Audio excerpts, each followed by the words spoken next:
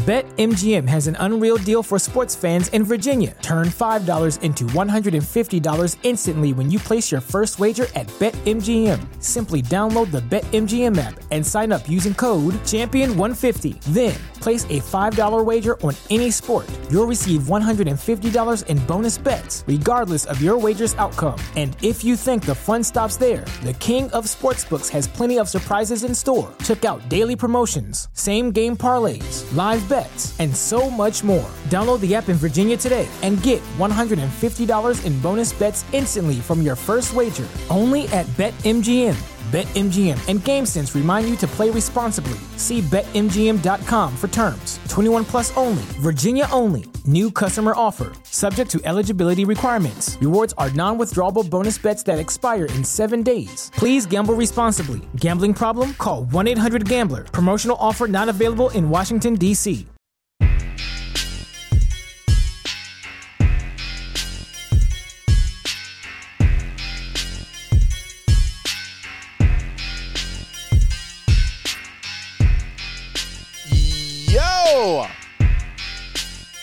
Welcome into the House of L podcast. I am Lawrence Holmes. Thank you so much for hanging out here with me.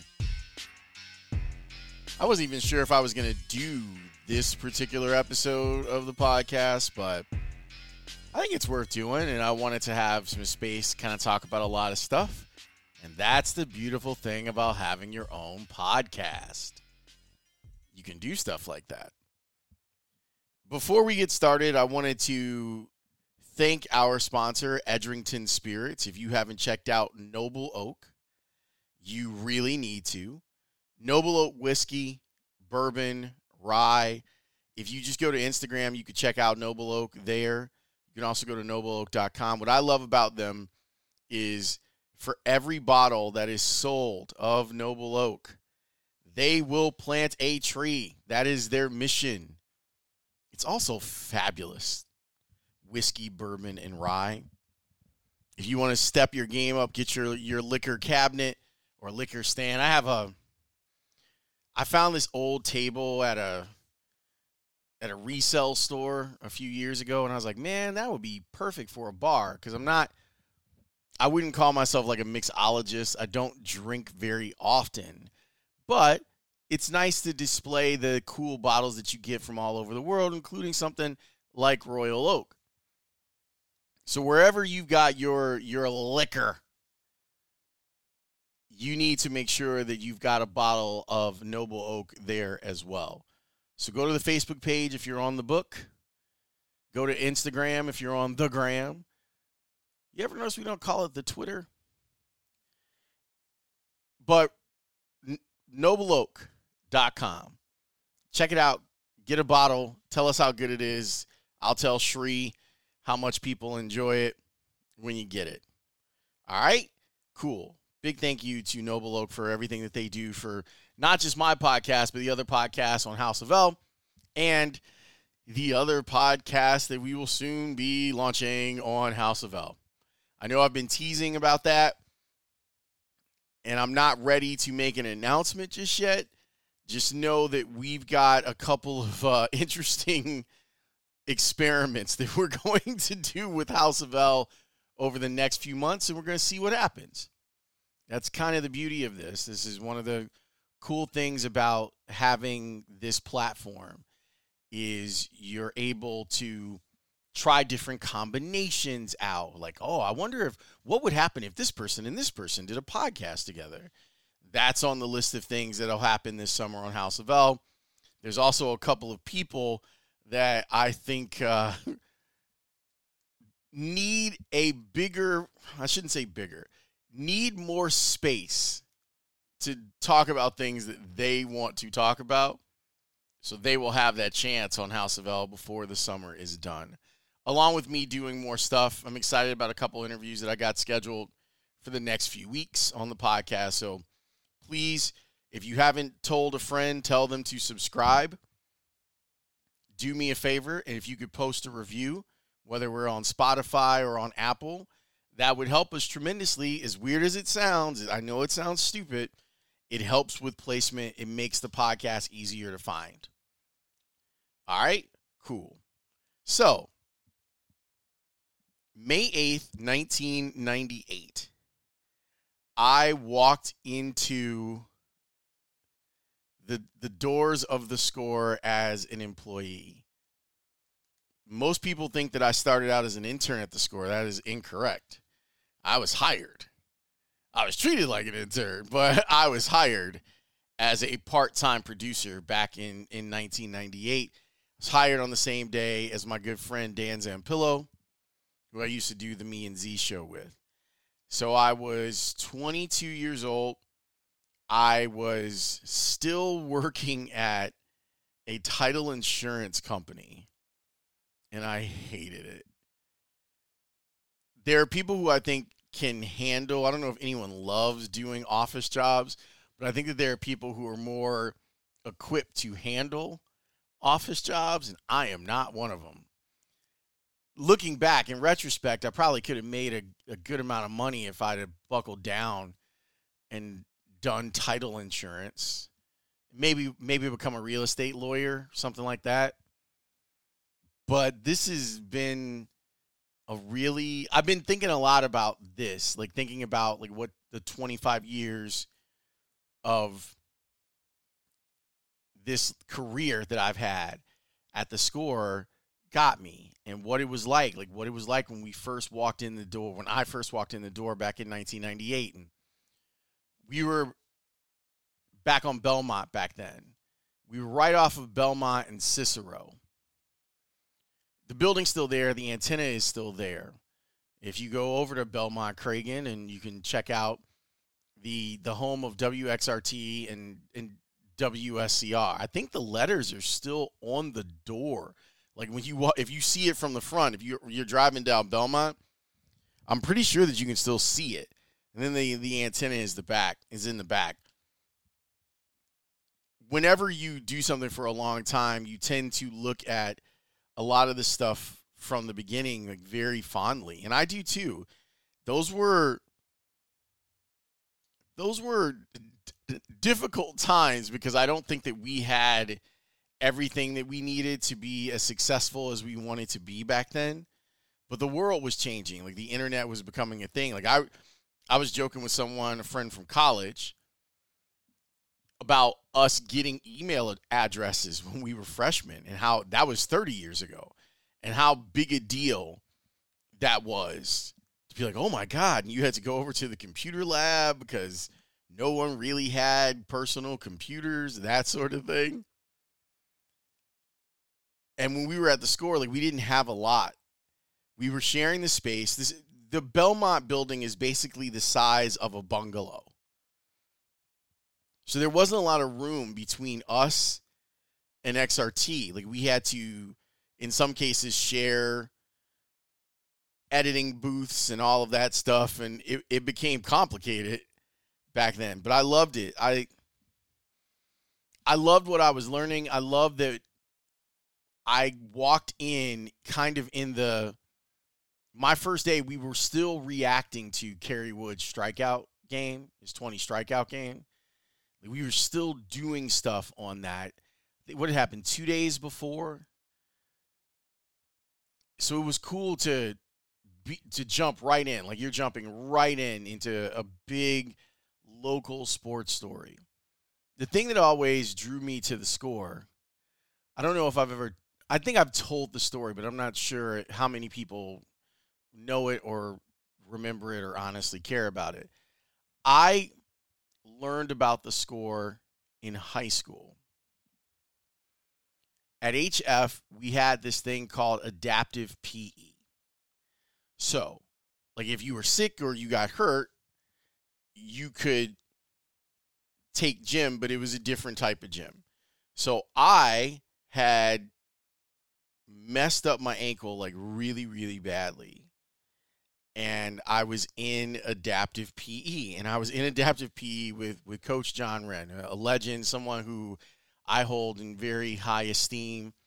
Won a state championship with the 95 HF team. Won 3 state championships down in Arizona. He coached Terrell Suggs, Sizzle, School of Hard Knocks, while he was down there. He was a big inspiration to me. I still, like, when I get an opportunity to talk with, he usually will hit me up on my birthday on Facebook and tell me happy birthday, and I admire the man greatly. Like, he was a big influence, and he's a huge reason why I ended up at the Score. When I was in adaptive PE, he said, have you heard? Because he knew that I was, into, not just into playing sports, but I was into the sports broadcasting aspect of it. And I got into it because I got hurt. Like, that was one of the things that my mother was like, well, just because you can't play right now doesn't mean that you can't do anything about it. The HF has a radio station. HF has a TV station that's getting ready to launch. But in adaptive PE and driver's ed, Coach Wren would have the Score on. He's like, there's a sports radio. Like, it's all sports. Like, that's how long ago this was. That he was like, this is an all sports station. Can you believe it? So I'd always had the Score, like, in my mind, like, as a high schooler. And when I went to college, I was kind of disappointed because DePaul radio wasn't even a tenth of what it is now. Like, it's I'm not even 100th of what it is now. It was a 500-watt radio station in the bottom of U-Haul. I mean, I could literally make a 500-watt radio station. Well, I guess I could order the stuff from Amazon instead of going to Radio Shack. But so I knew about the Score when I was at DePaul. I interned while I was at DePaul at WMAQ, and the irony is that was 670. Like, that was the big signal. That's the thing that we always wanted when we were on 820 and 1160. We wanted a 24-hour, 50,000-watt station. And finally, we ended up getting it, and it was great. Like, once you saw a big difference in the way that the station was rated, the way, the respect level for it. I wasn't there from day one. I was listening from day one, but I wasn't there. And I've seen a lot of the changes, like a lot of the changes that have happened and how it's grown. And I get it. Like, we've been, for a long time, we were kind of the outlaws of sports thoughts inside of Chicago.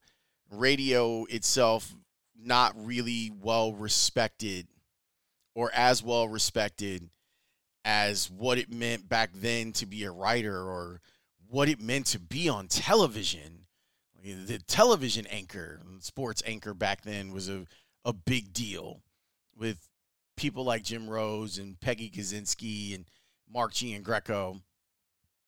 That was a big deal, being the sports person. So we had to grow, and we had to grow out of our infancy.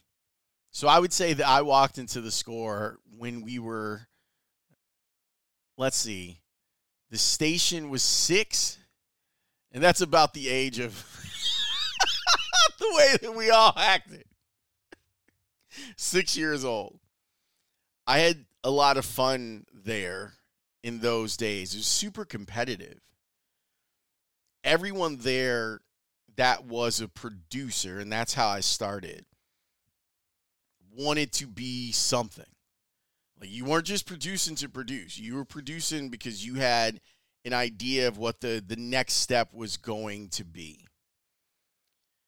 Matt Fishman, who runs a station, I think he still runs a station now. Maybe he runs one of the XM stations now. Spiegel was there. Hood was there. Zampillo was there. Festus was there.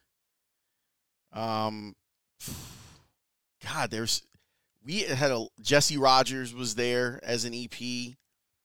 So it was very competitive. Like, just getting an opportunity to produce shows was a big deal back then, because everyone wanted to be able to put their spin on a show. And if you caught the ear of Ron Gleason or Mike Alzamora, who was there at the time, you would get some airtime. Like, once we expanded into nighttime, overnight, weekend programming with a 24-hour signal, it offered opportunities to do stuff. And I'm very lucky that I got there at a time when that was still a goal. Like a producer could say, hey, my goal is to be a host on the air, and you could work towards doing it, and you got good feedback.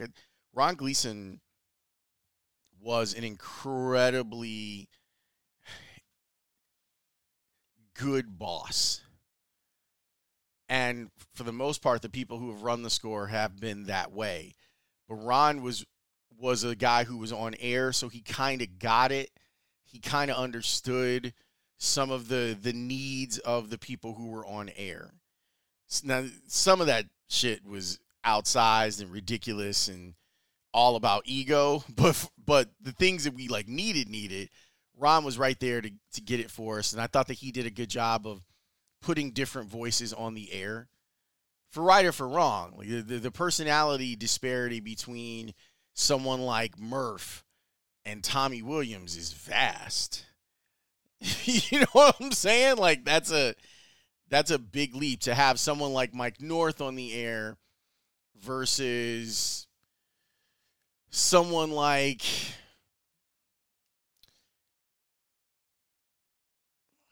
I'm trying to think of a good, because everyone's kind of different than North, but to have someone like North on the air and also have someone like Dan Jiggets and then partner them together, like, this is brilliant. This is good programming. Ron put up with a lot of shit from us. Like I'm happy that he's now like he retired earlier this year from radio. He had been in charge of BBM for the longest time, but he put up with so much nonsense because it was the Wild West back then in sports radio, and radio itself in the 90s still had a big, it was still built on ego. Not that it's not now. Like there are large egos. I'm one of them in radio, but the amount of power that people have. I'll put it to you this way. Back in those days, there were still people doing local radio in Chicago that were making $1 million a year doing radio. Think about that. There isn't anybody in Chicago. I think Eric was the last person that was making $1 million a year doing radio. And back then it was like him and Rowe and Dahl, like they're making tons of money. There's one score host that turned down a large chunk of change on their last contract, and I bet they really regret that, because I believe it was going to be like $1.7 million over 3 years, and that person turned it down, thought they were going to get more money somewhere else. I'm not going to say who, but you can probably figure it out.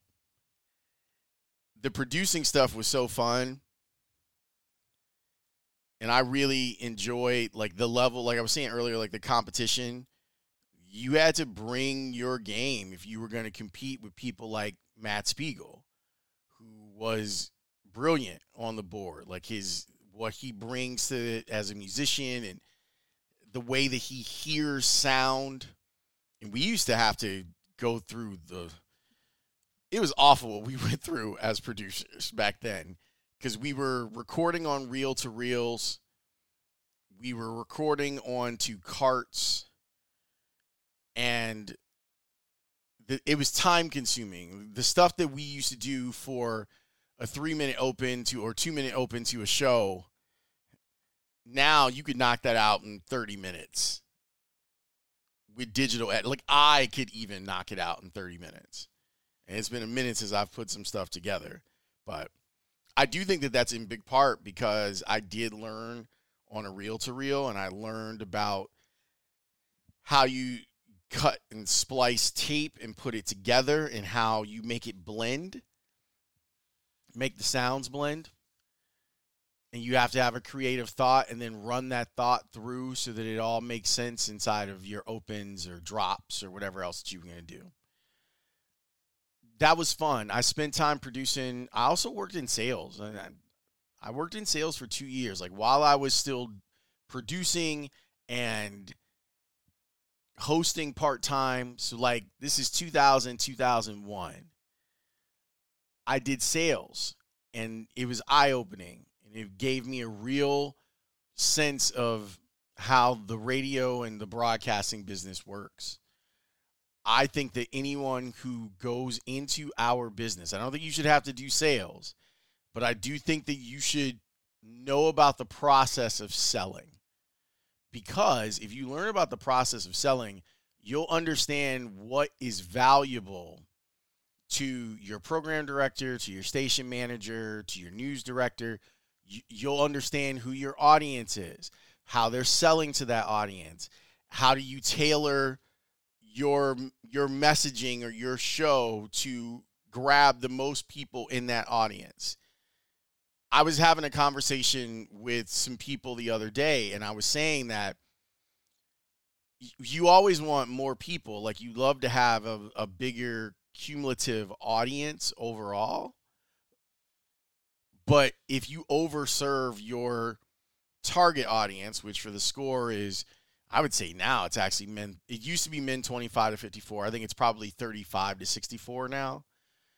But men 25, 60, 54 is like the desirable demographic for sports radio. It's kind of what our sales departments sell off of. And once you understand that, it can help to kind of change the way that you go about programming a show. Like, who are you talking to? Like, I think about it a lot where when I finally got on air in 2003, like full time, I was inside the demo. I was 28. I was on the young end of the demo. Now I'm not at the end, but you know what's funny? I was thinking about this past week. The concept of relative relevance. Howard Stern was complaining that he went to an NBA game and the players didn't know who he was. Now, Howard's been on satellite now for 20 years? Those young men are probably not listening to satellite radio. And if they are, they're not listening to Stern, even though Stern is the whole reason that Sirius is able to exist. Make no mistake about it. The subscriptions that he brings in from his target audience, those people who still want to listen to Howard be Howard, and he's evolved, as a person and as a host. But the target audience for Howard Stern, I bet it's 45. I bet his target is 45 to 70. Because those are people who, on the young end like me, like I'm 47, got wind of Howard in the 90s and still follow him. And then there are the people that were there with him in the 80s and the 70s. So it's all relative. Yeah, he's the king of all media. But the king of all, how old is Howard? Is he 65, 66 years old? The king of all media, I don't know why he would think that he would be relevant to Jason Tatum or, Joel Embiid. Joel Embiid doesn't know who Howard Stern is. Maybe he does now, but I'm sure it was an eye-opening thing for him because he's one of America's most popular, if not the most popular radio person in the history of the genre. But it tells you about changing times and changing tastes. And I think about that when it comes to my own career. And whether or not when my contract is up in 2 years, whether or not will I want to keep going when I'm 50? Will there be a relevance that I find important enough to keep going and doing this? Will my voice still resonate the way that it has resonated? I already got these young dudes out here calling me old. You don't know anything, you're old. I'm like, okay, that's cool. But right now, I still feel like I'm at the top of my game. But in 2 years, maybe I want to do something else. But the other thing is how will the industry change in 2 years?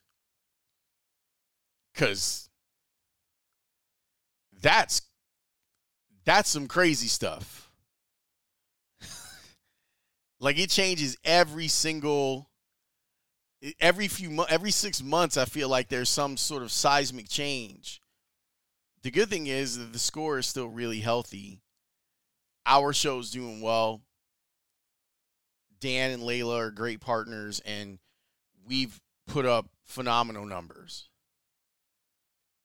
I won't get into the specifics, but just say that your boy hit a whole bunch of bonuses since joining up with Dan, and it has been lucrative, and we thank you for your support.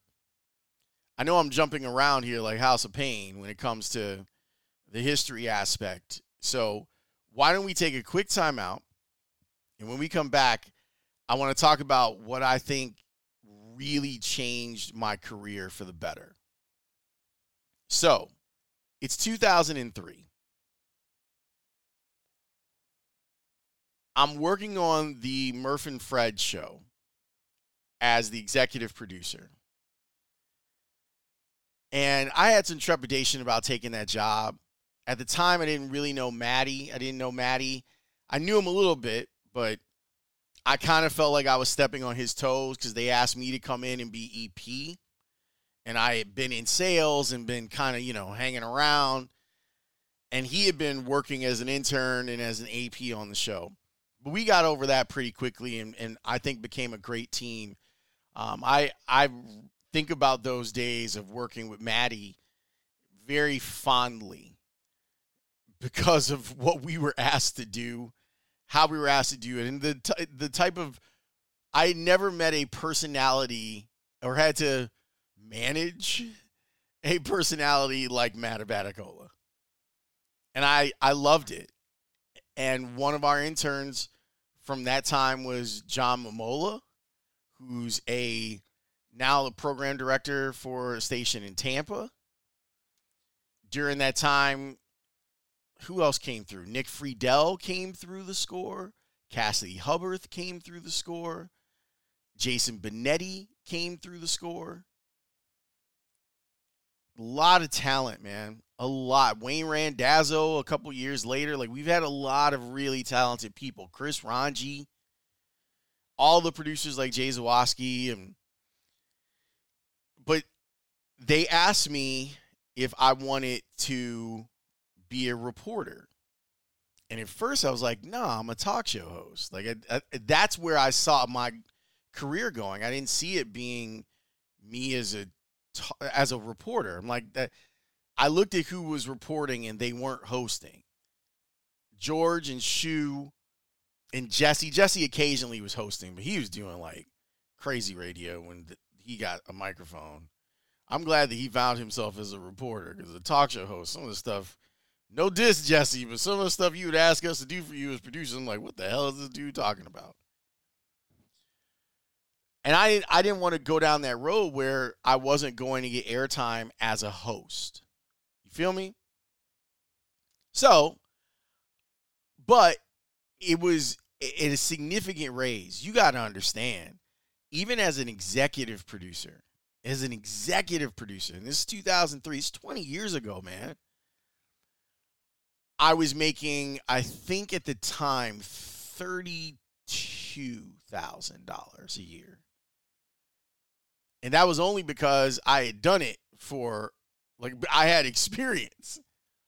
So it was a significant raise. I think I got raised up to like $55,000 a year. I thought I was rich as hell. But being a reporter changed everything for me. My first assignment was the Cubs. Like, I literally had to produce, like, one of my last days producing was the goddamn Bartman game. And that was horrible the next morning. But a couple days later, I was out booking guests. I got Jack McKeon on. He was great. Like, he was awesome. dealing with Jack McKeon was awesome because he totally circumvented the PR staff from the Marlins because I had asked in a respectful way, and the PR staff from the Marlins kept like blowing it off. And Jack was like, get those guys on the, like I was literally in the dugout with just Jack McKeon. He was smoking a cigar, and I was like, Jack, can we do the interview? He's like, get those guys on the phone. I'll do it right now. Got Jack on the phone. He was awesome. He was super sweet, like just a sweetheart of a guy. And then that following fall was my first season covering the Bears. And that was it. That was the thing. Covering the Bears, what I like to refer to as the City Hall of sports. Like that's the beat that you want to be on. As much as I love baseball, baseball being my favorite thing, more people care about the Bears than anything. And there's a big collective of people who care about the Bears, so they care about what it is you're reporting. And I got really great advice from people who had done it before, and I was able to work with Dave Kerner, who recently retired, and he showed me the ropes on how to do it. I got to work and compete, I would say, with Zach Zaidman, who was doing stuff for BBM at the time, and seeing how he was doing things.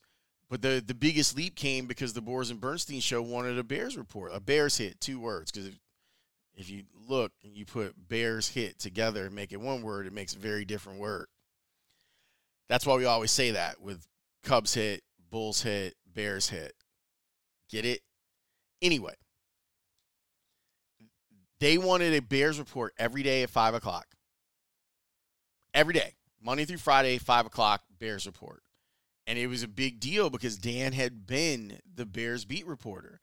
There's a pretty good lineage of Bears beat reporters at the Score. When you talk about Mike Greenberg, Dan Bernstein, Dave Kerner, Zach Zaidman, myself. Look at what Grody's doing with the beat. I think he's doing a great job with it. It's a pretty good lineage. And so Dan wrote me this beautiful, like handwritten, like 2-page letter about expectations, about what they needed for their show and what they expected. And by then, Maddie and Z is on that show. Maddie ends up getting promoted a little bit later on that show. And they said the Bears report was mine to create. And that changed my whole shit up. Like, I didn't have to follow the way that things were done before. I could choose, and they were trusting that I could be the eyes and ears at Hallis Hall and tell people what the biggest story was of the day. What was the most interesting thing? The thing that I always tell to people who want to report is there's a lot of surface stuff that comes out from teams. Like, if you want to report all the transactional shit, that's fine. That's what Twitter is there for. Oh, so-and-so goes on the IL. Yeah, people need to know that part of it. What's the stuff that the reader can't see or hear? Bring that to your reporting. Tell us something that we don't know. Guys, they're very excited about Justin Fields. I bet they are. Why? Why are they excited about him? What was it? What was it that you heard? Who was talking to you about this, and why were they talking to you about it?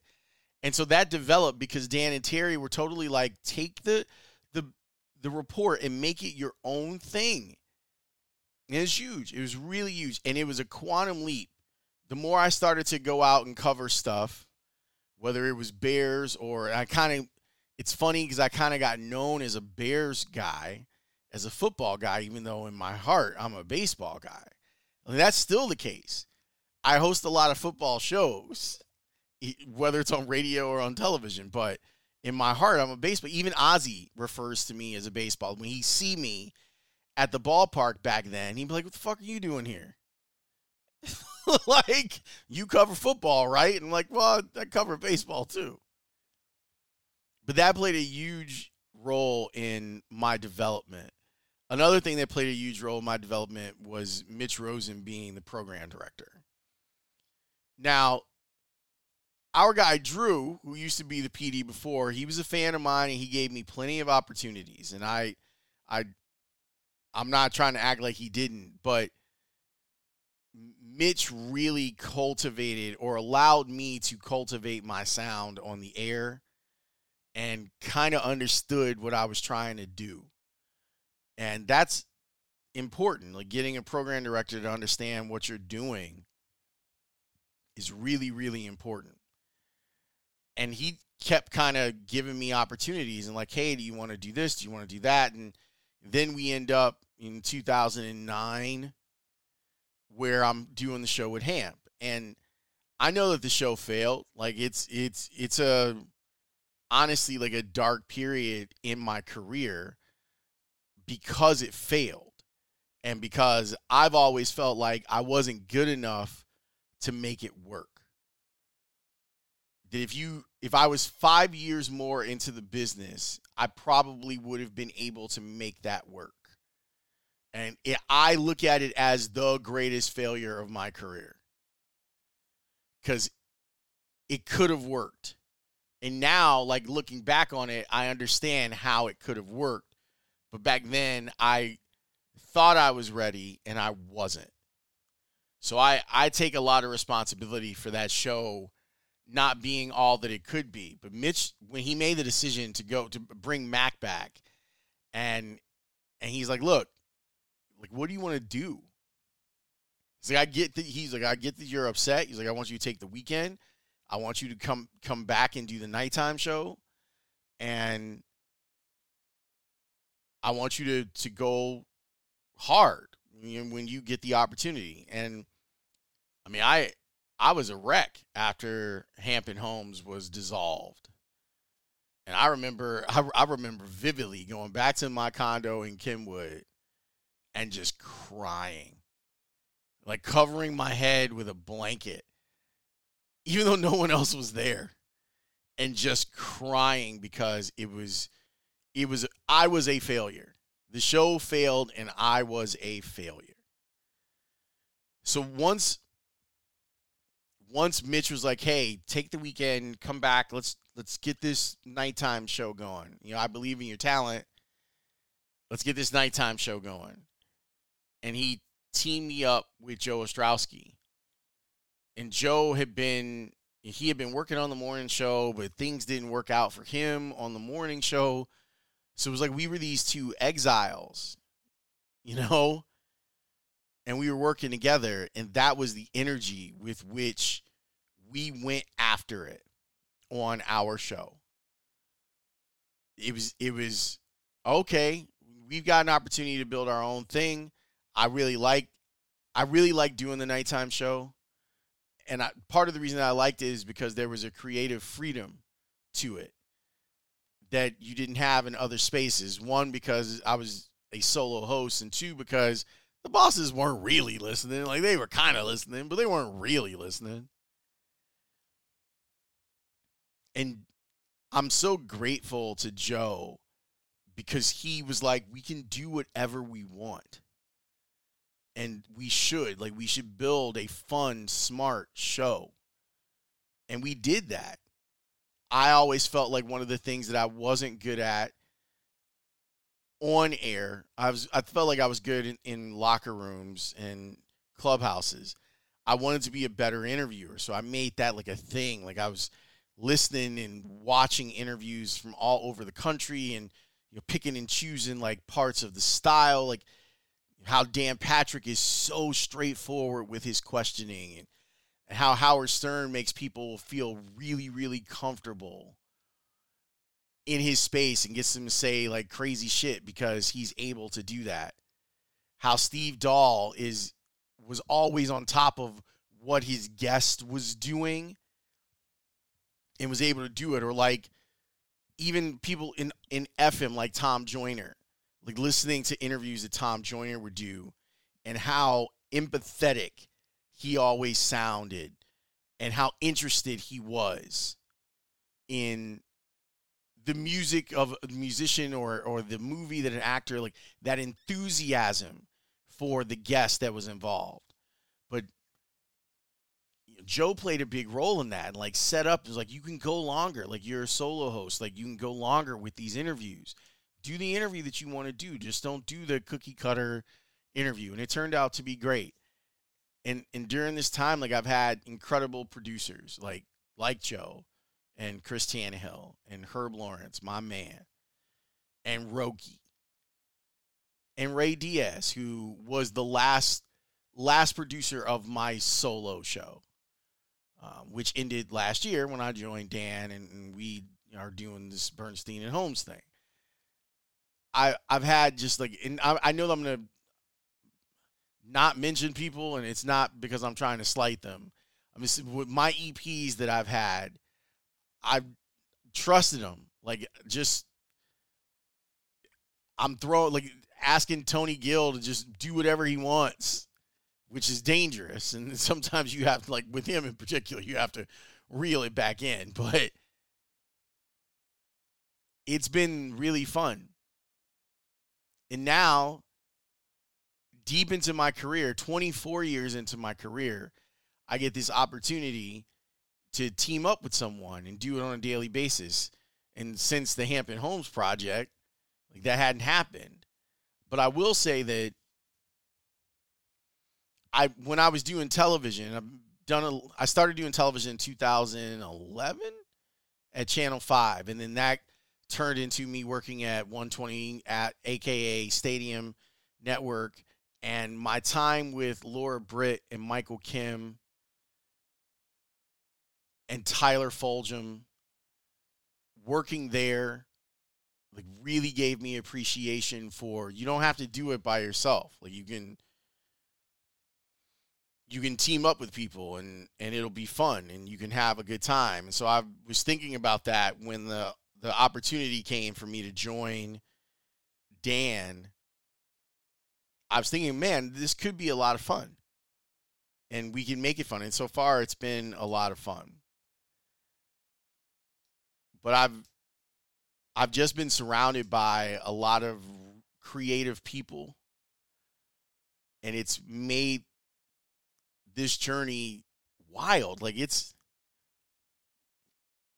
like, the whole thing is crazy. Like, to spend more time of my life at the Score than I've been living, like 25 years of the Score, 22 years before I got to the Score. So that's wild to me. Wild.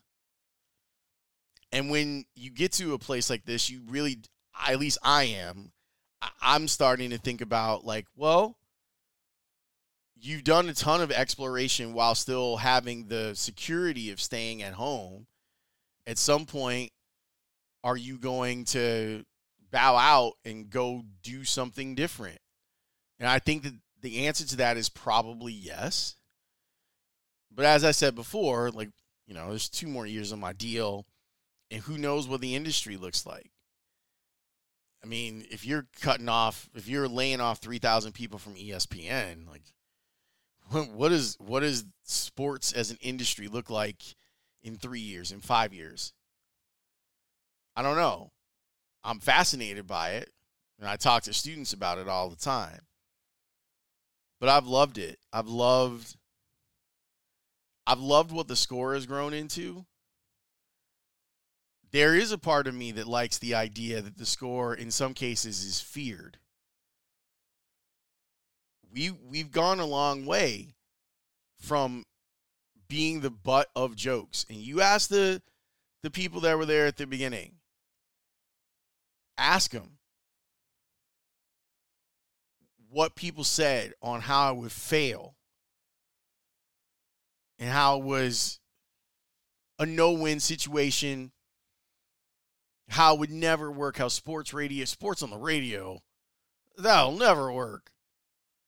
And here we are 30 years later, and look at the careers that it's launched and continues to launch. Now we're a little bit more multimedia. We're doing things on Twitch, which I really, really like. We're doing video stuff. Our video department at the Score is top notch. Kevin Lapka, Connor O'Donnell, Like, they do incredible stuff for us, and we're getting out there in new places. But I also understand, like, I get it. It was like I said to one of my younger critics on Twitter a couple weeks ago, I'll be gone soon. Like, you'll get your wish. I'll be gone from whatever platform you think that I'm on. Will you be ready to take the spot by then? And I'm not sure that you would. One person that I haven't mentioned yet, and I'll mention now, is my man Jason Goff, who is my favorite talk show host. I think the man is incredible. I love his podcast. I love who he is when he's on the radio, because it's the same dude that he is when he's out in these streets. And I always loved the way that he could, like, I admired the way that Jason can touch the audience. Even if you disagree with him, you feel him. And I think that takes an incredible skill that not a lot of talk show hosts have. Like, you can tell that he paid attention when his parents came here from Belize and they were listening to Dave Baum and how he did his stuff. And Jason kind of adding little pieces of everyone that he had encountered.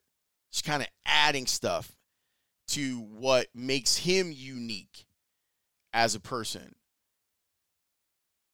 I hate the way that things ended for Jason at the Score. And, I went on a 25-minute screed after that. And he knew how I felt about it. I also think that he played a huge role in launching House of L. Like, those episodes with Jay after Jay got let go, those are still the highest listened to episodes of House of L. 4 years later. Almost 5 years later. But I love that he continues to do his thing, whether it's on NBC or on his podcast on The Ringer. But the guy is an extremely talented talk show host. And if he wants another chance at local radio, I don't even know if he does. If he wants a chance at local radio, I hope he gets it. Because I think he's the best. I think he's an incredible talk show host.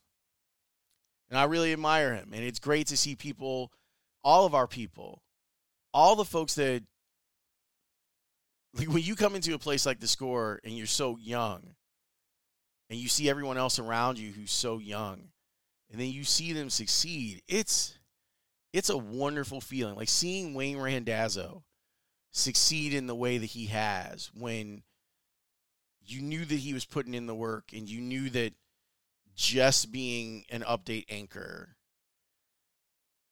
wasn't all he was going to be. Seeing someone like Maggie Hendricks take her style of working, like just being a genuinely nice person, and turning that into what she's doing now.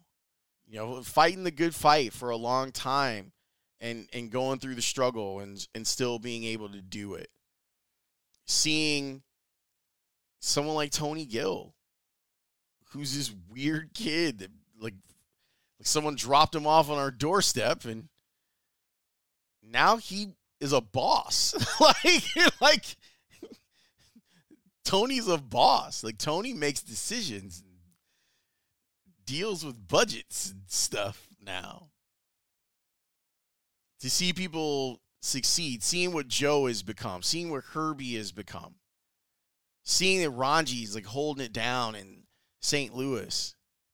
I still wish that Ranji would have been given an opportunity. I mean, I know that's probably like my opportunity that I'm giving away, but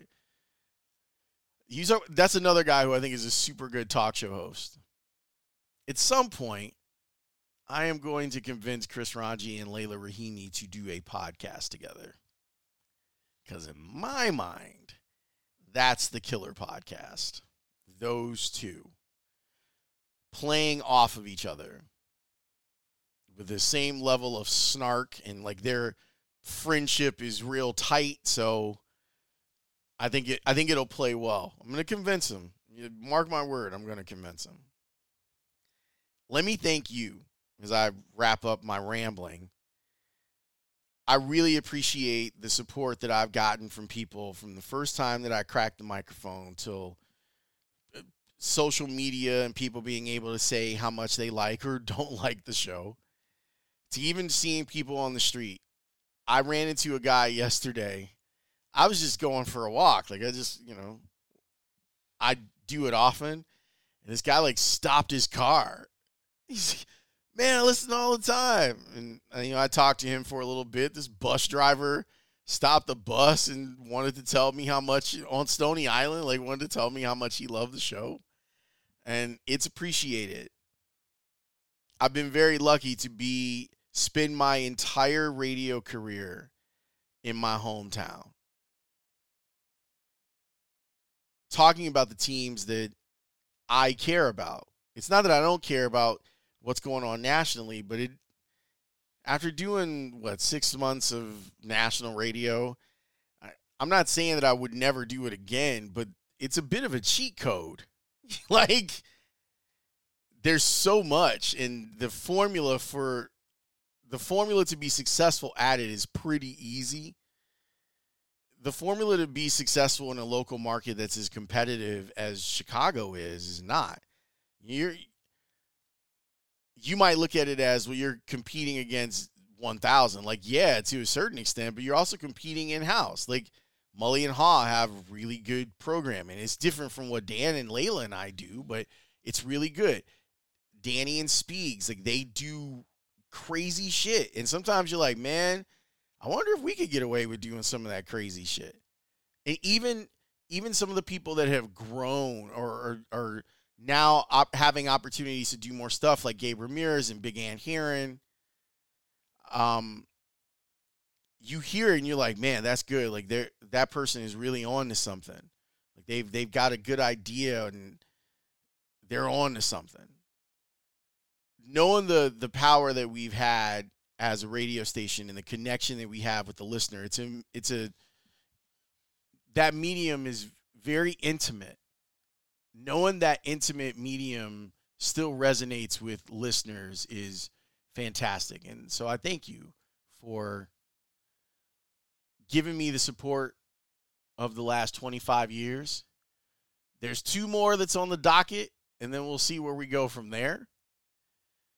But I've loved the challenge of growing into this role, and now at 47, being able to look back at all of it and going, wow, it's great.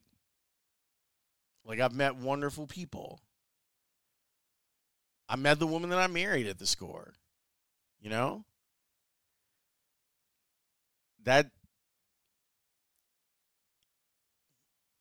It's been a wonderful, wonderful thing.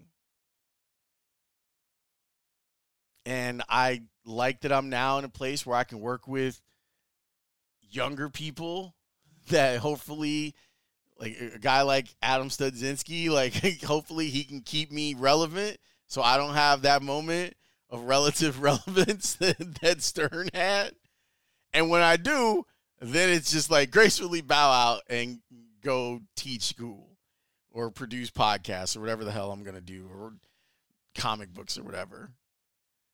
All is still on the docket, but I'm super appreciative of everything that came about from the 25 years, that 22-year-old that walked in with a lot of confidence and was probably overconfident, to the guy that's there now that has developed anxiety.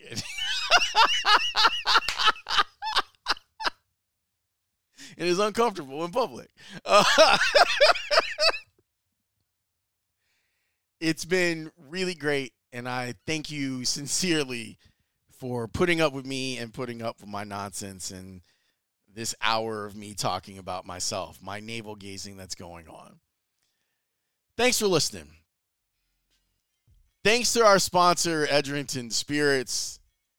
Maybe I'll have some Noble Oak to celebrate the 25 years That seems like a good idea, right? Like a good bottle of Noble Oak whiskey. You should get some too. NobleOak.com. Go to the Facebook page of Noble Oak. Go to their Instagram. It's a good way to celebrate all things. Should I do a whole episode on just being Merce producer? Maybe that's in the cards for another time. I'll talk to you next time. Peace.